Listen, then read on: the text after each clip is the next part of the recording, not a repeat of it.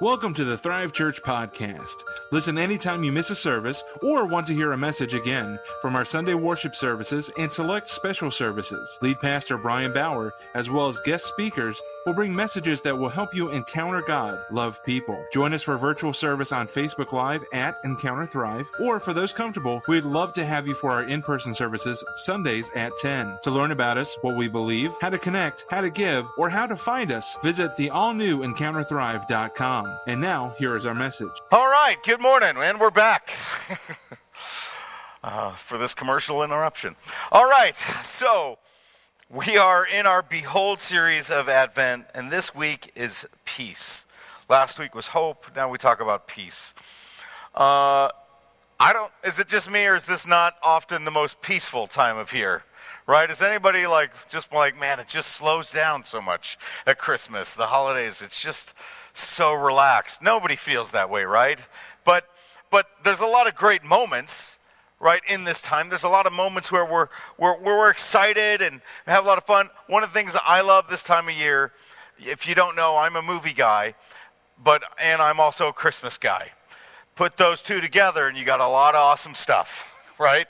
So we have a tradition of working our way through Christmas movies, and I love most of them. I love most Christmas movies, except if it's on the Hallmark Channel. That's a no-fly zone for me.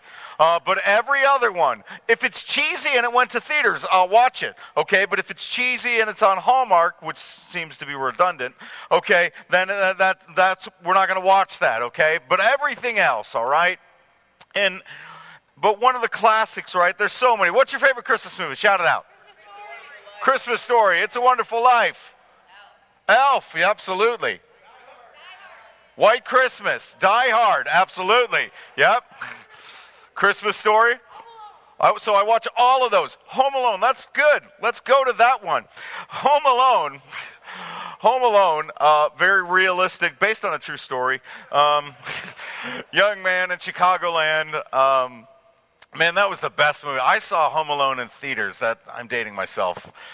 And when I saw that, I was around just a couple years older than Macaulay Culkin, and it's like a dream. That's like you're watching that movie like, I want that to be me someday. I could do that. I want that. I could pull that off.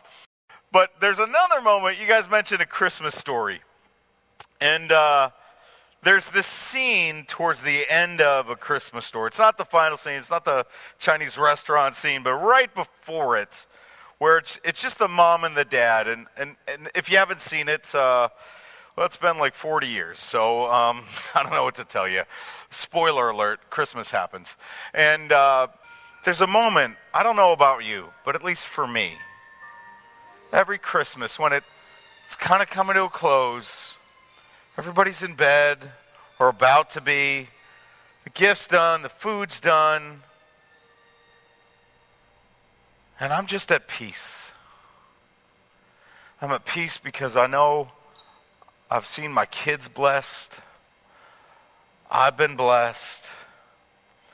And all is kind of right with the world because we paused and we've, more than anything else, we've lifted up the name and we've recognized the one that came and said, I'm going to fix all this. And what if you could live in that peace a lot more daily than just in a moment or on a day of the year? It's not because it all stopped. I actually don't agree with that. I don't think it's because we stopped giving gifts and now the in-laws have finally left my house and I don't think that's it. I think it's because we've finally paused and recognized the one who brought peace to everything. Every gift you give, you may not even see it, but every gift you give is a pause and a recognition that God gave the greatest gift. Every light we light up is a reminder Jesus is the light of the world. Every piece of greenery, you don't know it, but this is how it was started. Every piece of greenery that's put up was a reflection of our God died on a tree for us, and he came in a manger. Everything is a constant reminder that Jesus came. And then we stop, and we just recognize that. In the book of Isaiah, 400 to 500 years before Jesus comes, a man named Isaiah prophesies a whole lot of things about Jesus. But one of the big things, one of the Christmas prophecies, is in Isaiah chapter 9. Now, Isaiah doesn't even fully know what he's writing. That's the thing about prophecy. You don't really know till it happens. And then you're like, oh, I get it. All right? So all of you are like, I got it. I got Revelation down. I know exactly what's going to happen. The Antichrist's name will be Larry. He's coming from Boston. You're probably not right. Please don't write a book. Anyway, and in Isaiah chapter 9, it's prophesying the Messiah. And even at Isaiah's time, he doesn't know what's about to happen. He doesn't understand that that Greek is about to take over the known world, and then shortly after them, the Romans. And then by the time Jesus shows up, any Savior shows up, they're going to be under Roman occupation. He doesn't know any of this. But he does know Israel needs a Savior, needs a king. And they keep having problems. And in Isaiah chapter 9, he prophesies, "For a child is born to us, a son is given to us. The government will rest on his shoulders, and he will be called Wonderful Counselor, Mighty God, Everlasting Father, Prince of Peace." The Prince of Peace. Now, see, I think right here there's a breakdown of exactly what the Prince of Peace is based on the preceding titles. Because God brings peace to mankind, and he does it in three different ways. He does it first by making us peace with God. See, man's biggest problem is enmity with God. Man's biggest problem isn't who he votes for. I know some of you are like, no, it is. It really isn't. Because we had the problems pre-Trump Biden. We really did. We had the problems before Obama. We had the problems before Bush. We've had them a long time, thousands of years. We are by nature, by sin nature, we're born into sin. We are sinners when we are born. That doesn't mean we're going to hell when we're born. That's not what I'm saying. I believe God's a just and merciful God. And when you're young, you're innocent. You don't even fully know what sin is. But at some point, you cross a threshold. How many people have had to tell their toddler to lie? And if you probably aren't raising your hand, right? It just begins to happen, right? One day you're like, how? You lied to me. You know, they're like chewing gum. Hey, is that gum in your mouth? No. I can see gum in your mouth. No, you don't. You're lying to me. I didn't teach you to lie. I don't lie. Because the sin nature is built in. It comes, it's at the moment of birth, it's there. And at some point in our life, it begins to come into fruition. We begin to start feeding it. And at some point, it takes over our soul. And while God is not necessarily our enemy, we become enemies of God. We, maybe unknowingly, we choose the opposing team. We choose the wrong side. And something begins to happen in our lives. And we begin to start working and striving and pushing and medicating and seeking justice that can never be resolved, and just go down the line, and it's never enough. We start living that way. Why? And we think if I read this book, if I take these courses, if I get this job, if I build up my retirement to this place, if I live here, if I have this kind of house, if I have these kind of kids, if I go to this school, if I live in this place, whatever it is. And yet it's never enough. Why? Because what we're battling isn't a position we're trying to achieve, but a person we need to know. And we're at odds with him. In a sin state, you are at odds with God. Don't get me wrong. If you're on the Jesus side of the aisle, we still sin, but we are no longer identified by our sin. We are now a new creation. And the old adage is, we're not sinless, but now we sin less. Because Jesus, we now have peace with God. Remember that scene in Forrest Gump, right? When finally Lieutenant Dan finally made his peace with God. If you're under like 18, you're like, what's that movie? You probably can't watch it yet. And if you're religious enough, you forget verses like John 3:17. God didn't come to condemn the world. Is God angry with the world? Well, I actually saw Torrin Wells. He's in some trouble right now because one of his songs was like, God has never been angry with the world. And the Reformed guys are like, yes, he is. He's so mad at us. And I'm like, well, the problem with the internet is there's like life with no context. You know, it's just a problem. But the truth is God mad at us? Well, I don't know if God's mad at us so much as we aren't on his side. We are knowingly or unknowingly working against him and his kingdom, and he is opposed to us because he's holy. Not because God's a jerk, it's because we're jerks. That's the funny thing about it, is people get so prideful and self-justified. It's like, I don't believe in a God who could send people to hell. And I always think that, really? You don't? Have you watched the news this week? Because I think he could. Have you seen what Hamas has done? Because I think that's worthy of hell. Have you never learned anything about World War II? Because I think Hitler should go to hell. That's just my opinion, but I think it's a good one. You said, well, I'm not like that. I mean, I'm a good person. By what standard?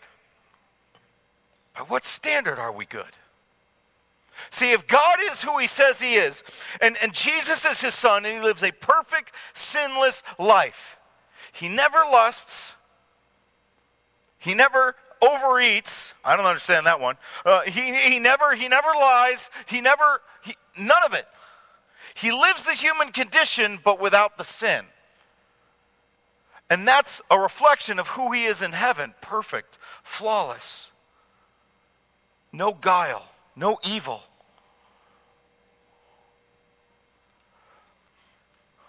And if he is that holy God, how could we ever come before him and be good? We never could. Which means without a wonderful counselor, there will be no peace with God. And it says he is the wonderful counselor. He will mediate this thing back between us and bring us back together.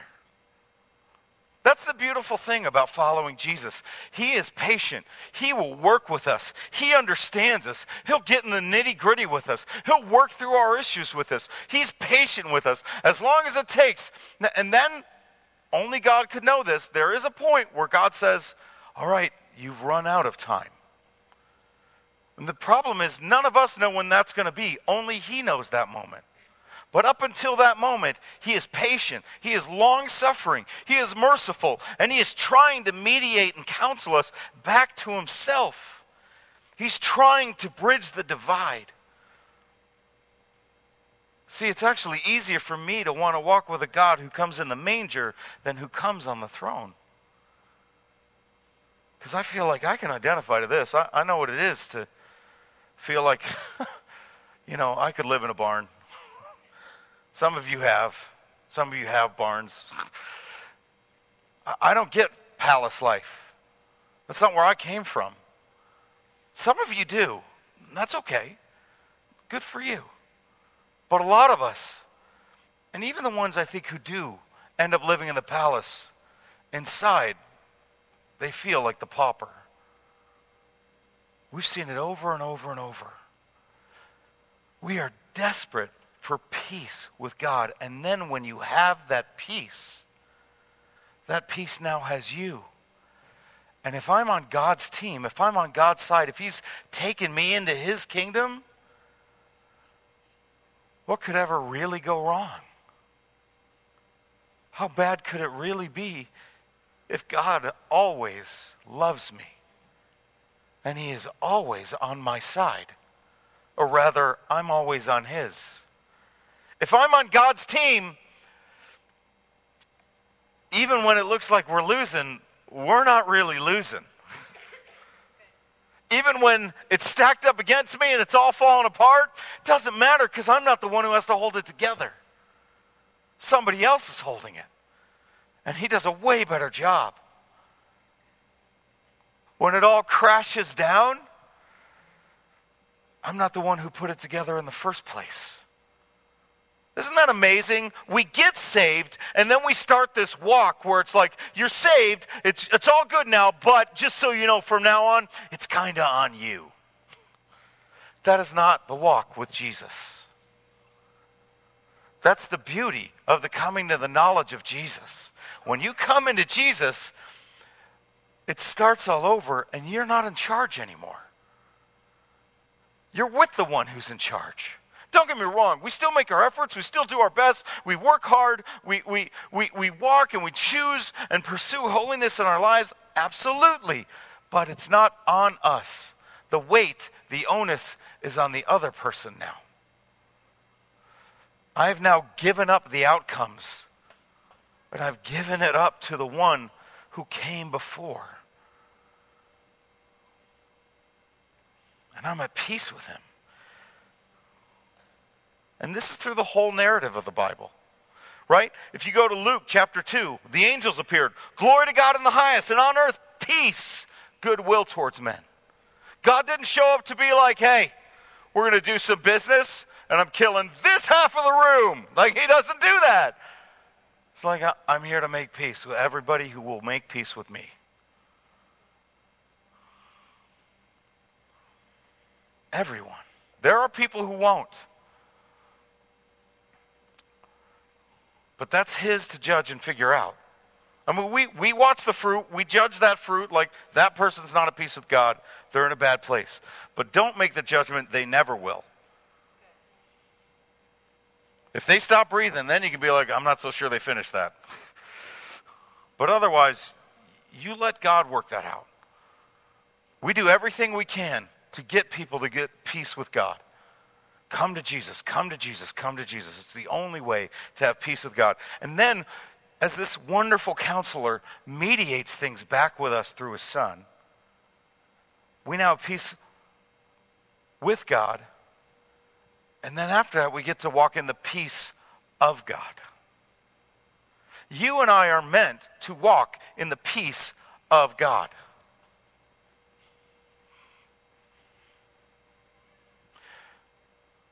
It says right there, he is a mighty God. Like that's the next title. He is mighty. He is powerful. There's an old adage in some versions of government, some sides of the political aisle, peace through, anyone? Strength, right? If you have a bigger gun, less likely to be picked on, right? It's just the case, right? The bigger kids at school were less likely to be bullied. That's just the way it is, right? Our God is unbelievably mighty, and there's nobody bigger. Amen. Which means you can walk in that kind of peace. So Christmas, I was telling you about that moment when we listen to that song. One of the things I've liked to do, even the last few years, we do our Christmas Eve service, or this year it's our Christmas Eve service. And there's this song that I love, and our family will, often when we're done here, we go and look at a few Christmas lights and just drive around neighborhoods. It's the only time of year you can drive around neighborhoods and just stare at people's houses, and they don't call the cops. It's really nice. But I love this time of year. Go ahead and cue that up, guys. There is, there is. It's back there. There's a song that I'll play somewhere around that drive. And it's an old hymn. Do you guys have it? I'm looking at Alan, not Colin. Colin's just negative. Alan, I believe in you. He's come through all morning. there's a song Michael W. Smith recorded a couple times. He did one with Carrie Underwood, and that's fine. But there's one from like the 80s, and it's an old hymn called All Is Well. Does anybody remember that song, All Is Well? My dad, no one else, just the Dirks do, thank you. All right. A few people. There's a song, All Is Well, from Michael W. Smith's 80s Christmas album. And I'll just put it on, and I begin to listen, and there's something about it. It's that peaceful moment hits.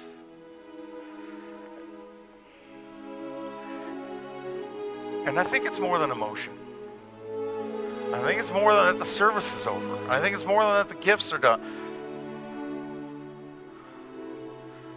I think it's that a mighty God came and made peace, and everything's going to be okay.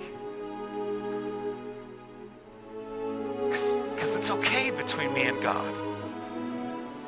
I'm at peace with God, and it's not because I got it all right. It's because He made it all right. He made it okay between Him and I. That's a tough one to believe sometimes, isn't it? I've been in church my whole life, and man, the Pharisee creeps up in me far more often than I'd like to admit. That I'm not right with God. That things are not okay. That I might go before my time is up. But it's not true. It's not true. If this mighty God, and I'm on His team, it's okay. Years ago, after our son had passed, I remember working through some counseling, working through some of the anxiety. You can let it play. It's so good. I'll tell you this, just a public admission, if you don't already know, I wrestle with some OCD. I don't wash my hands for 7 hours or count tiles. It's in my head. It's not all the time, it's not every day, but it's thoughts. And they'll arrest me, and I can't stop till I resolve it. But the problem is, it's unresolvable. And I remember when it started, slightly after Christmas, thought I was having a heart attack. I wasn't. It was anxiety. And I couldn't resolve. And I began to think, and I remember a counselor working this through with me, and she said, let's ask this question. Let's go to the worst place. Well, what if I hit something, and I get in a car accident, and I die? She goes, so then what? Well, then I'm with Jesus. Is that so bad?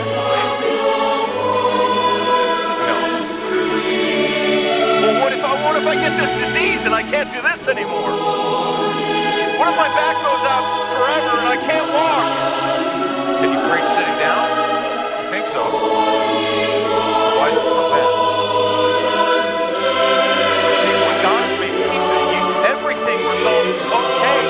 Because if you die, you don't die.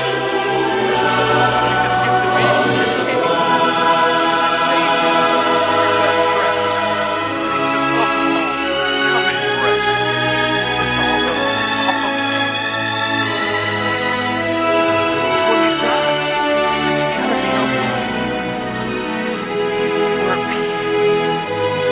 That word there,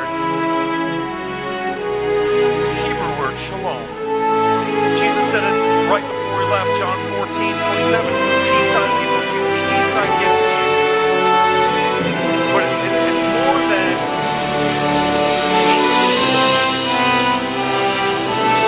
it's having a wholeness and a contentedness with God, but not only that, the ability to bring that elsewhere. See, that's what the Spains are doing. They're bringing the peace of God across the globe to men and women of God and training them up to do the same, to be at peace with God, to say, it's okay. And to extend that. And now you walk in that kind of peace. You walk in wholeness. It means to walk in power and authority of God. To say nothing gets to stand against me. Not because I'm awesome, but I'm with the one who's awesome. You can't say or do anything to me. Right? Now, I have a dog, and he's a good dog, all right? But he is a wuss, right? People are intimidated by him because he is a black dog. I know that sounds terrible, but it is what it is. The neighbors have told me, this is not me saying it, but the only thing he'll do is pee himself. He's not doing anything, right? But if you have a strong, vicious dog that protects your home, then Shadow is not it. But if you have that dog, when you walk around, you're like, it's fine. I'm not worried about anything. Because I'm with something that will give its life for me. Shadow's the other way. I'd probably die for him, and then he'd still just be peeing himself and be like, well, it'd just end badly. But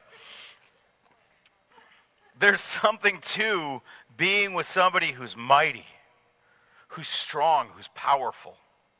One of my best friends at Bible college, Chris, he was a little shorter than me, but he was built. Like, he was big, he knew Aikido and stuff like that. And whenever I went somewhere with Chris, I just felt a little bit cooler.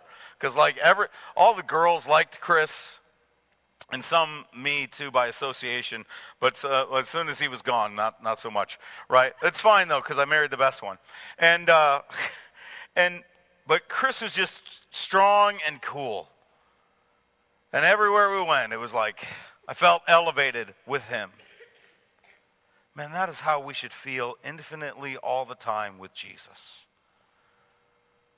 I'm with Jesus, man. It doesn't get any better.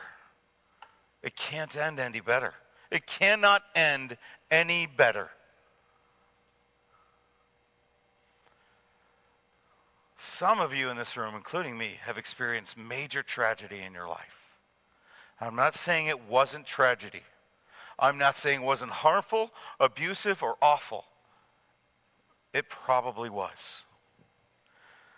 But if you know Jesus, you know that's not the end of the story. You don't have to be okay with that thing. You have to be okay with the one writing your story, and you can know that he will make that okay one day. Somehow, some way, as Revelation says, he will wipe every tear from your eye. Everything you've shed a tear for that has devastated you and broken you, I believe there's going to be a moment in heaven where our Savior walks up to us. And in a moment, each one of those times that you were too devastated, it was too strong, it was too severe, you couldn't answer that question. There was no period to that question mark. And somehow, in his infinite power and wisdom, he's going to wipe it like, you see the point? I got this. I did all this. You're not going to walk in that kind of peace now of the knowing, but you can walk in the peace now of knowing he knows. And that's really all that matters. Finality to having peace in your life is not answering all the questions. It's knowing the one who is the answer. So then you walk in that peace. Some of you wrestle with anxiety. What if I get a hangnail? That hangnail could get infected. That infection could become cancer, and then I die. How many have done that on WebMD? It could be a hangnail, or it could be leprosy. Right? I've done it. We've all done it.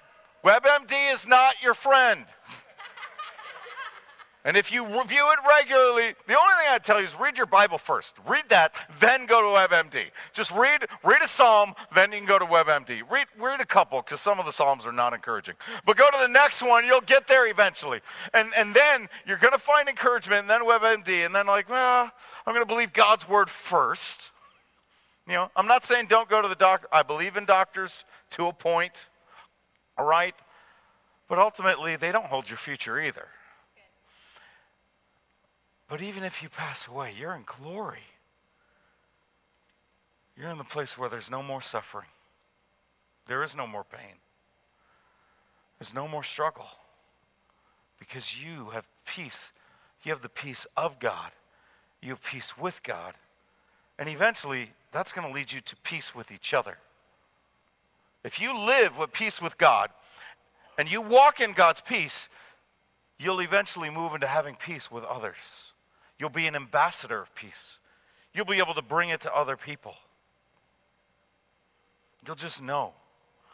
I remember as a kid, if I was lost somewhere or something, if I got separated from my parents in this grocery store or something, you have that panic for a few minutes, like, where are they? Oh! You know, I remember I was 5 or 6, I got lost in Jewel. And then sure enough, turn to the corner with his mom, and then it's okay. Why? I couldn't reason out as a kid because that person keeps me safe and clothes me and keeps me in their home and pays the taxes and things like that. I didn't understand any of that. I just knew if mom or dad were there, it's okay. That kind of childlike faith. And so I didn't have to be at war with a lot of other people. Right? When you're a kid, you maybe have a bully or two. But you don't have a list of enemies when you're 5, right? You don't have they crossed me. I'm never going to put them on the list. You don't have that when you're 5. You get that as you grow older. You grow in bitterness at times if you're not careful. You grow in they wronged me. And that comes with age. Because sin grows in our life. But when you're a kid, you trust. And you trust largely based on the presence of those you can trust. You can have peace with others because you have the peace of God and you're at peace with Him. Quite a few years ago, Nathan, who's at College right now, will be back next weekend, woohoo, for Christmas Extravaganza, yeah. But he was like 4 or 5. And friends of ours had a jet ski on a lake. And we're out on the jet ski, vrooming around. And here's the thing. I'm trying to be super dad and super careful. So I'm taking these turns really slow, which if you know anything about jet skis, huge mistake. It's kind of funny. The danger factor of a jet ski is you actually have to move quicker and turn faster. That's what keeps you up. You've got to trust the device. And if you don't, it's going to flip you. I've taken the turn slow, and we flipped. We're in a giant lake, middle of it, 20, 30 feet down. And I come up out, and jet ski's here, sideways. And no Nathan. Where is he? Where is he? Where is he? And I start swimming, and I'm calling him, and I'm, Nathan! Nathan! Nathan! And I finally get around to the other side, and there's little Nathan holding on the jet ski, just... I'm like, are you okay? Why didn't you yell back? Are you sure you're okay?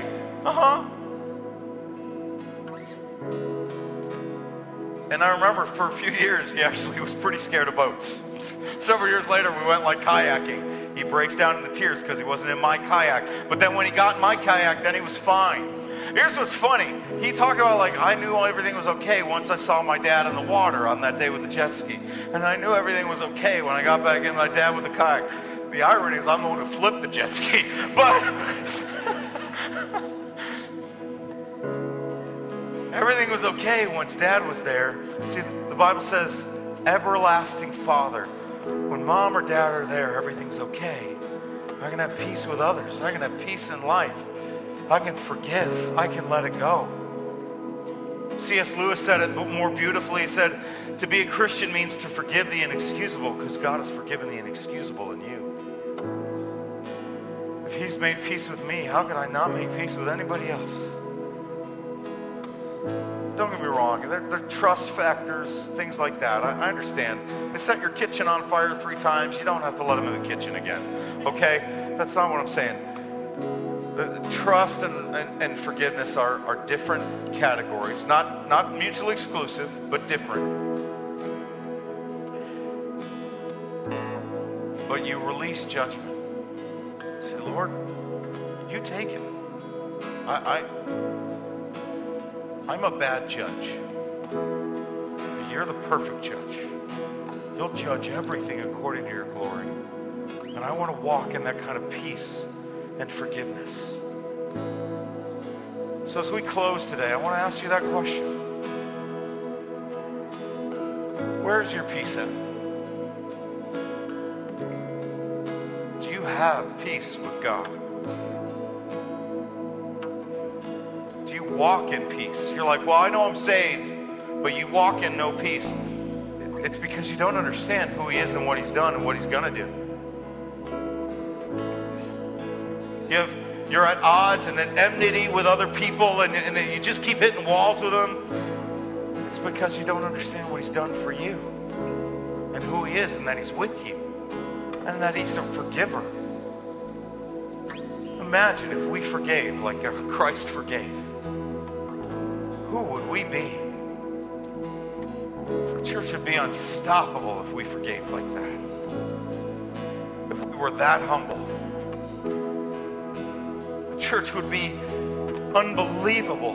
We would share our faith with anybody if we walked in that kind of peace. We would go anywhere knowing He's with me. It's okay. Have you ever seen those people who in the worst moments of their life, like, they're okay? How are they okay? What's wrong with them? I'll tell you, a lot of times, I bet you, they just know the peace of God pretty well. They know He's okay with them, and they're okay with Him. Thank you so much for spending some time with us. We hope this message spoke to you and helped you grow in your knowledge of and love for God. Visit us online anytime at EncounterThrive.com and reach out with questions, prayer requests, or comments. We hope to see you for our in-person services in Lockport, Illinois, Sundays at 10.